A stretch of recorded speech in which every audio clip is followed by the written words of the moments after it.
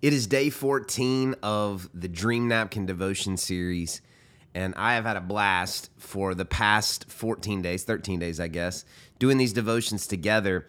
On a sad note, this is going to be my last day. The staff has decided to kick me out of the studio. So for the next week, it's going to be really fun, actually.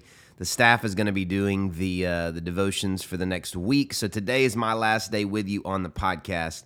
So let's make it a good one. Come on.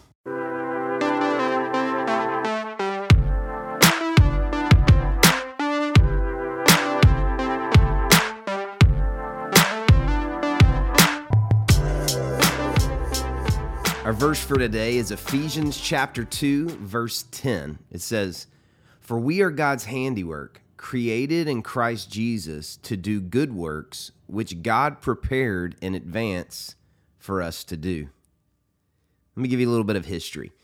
On July 4th, 1776, our forefathers were in Philadelphia ratifying the Declaration of Independence, arguably the most important day in the history of our country.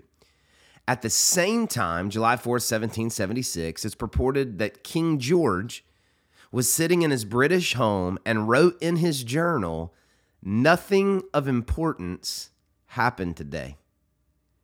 Back before social media and email, it took time for news to spread. It would be weeks before King George found out the 13 colonies had declared independence from British rule.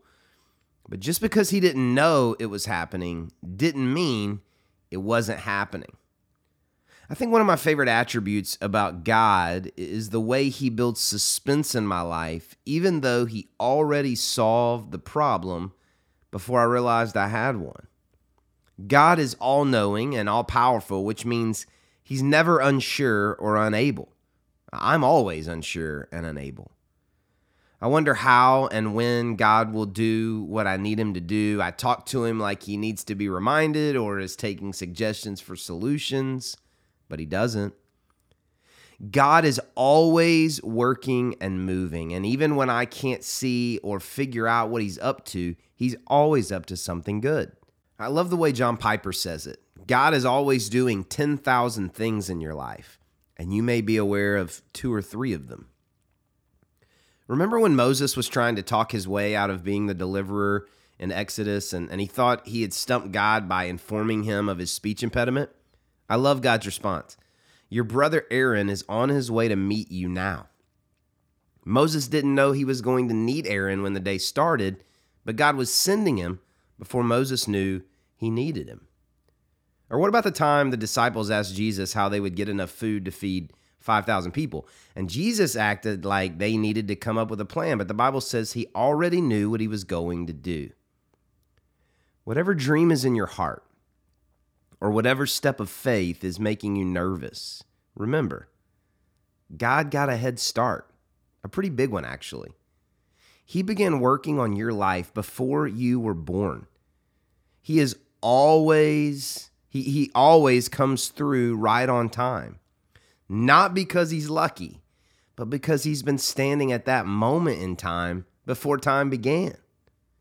So take a deep breath and remember, God got a head start, and he's going to meet you wherever it is you're afraid to take a step to go.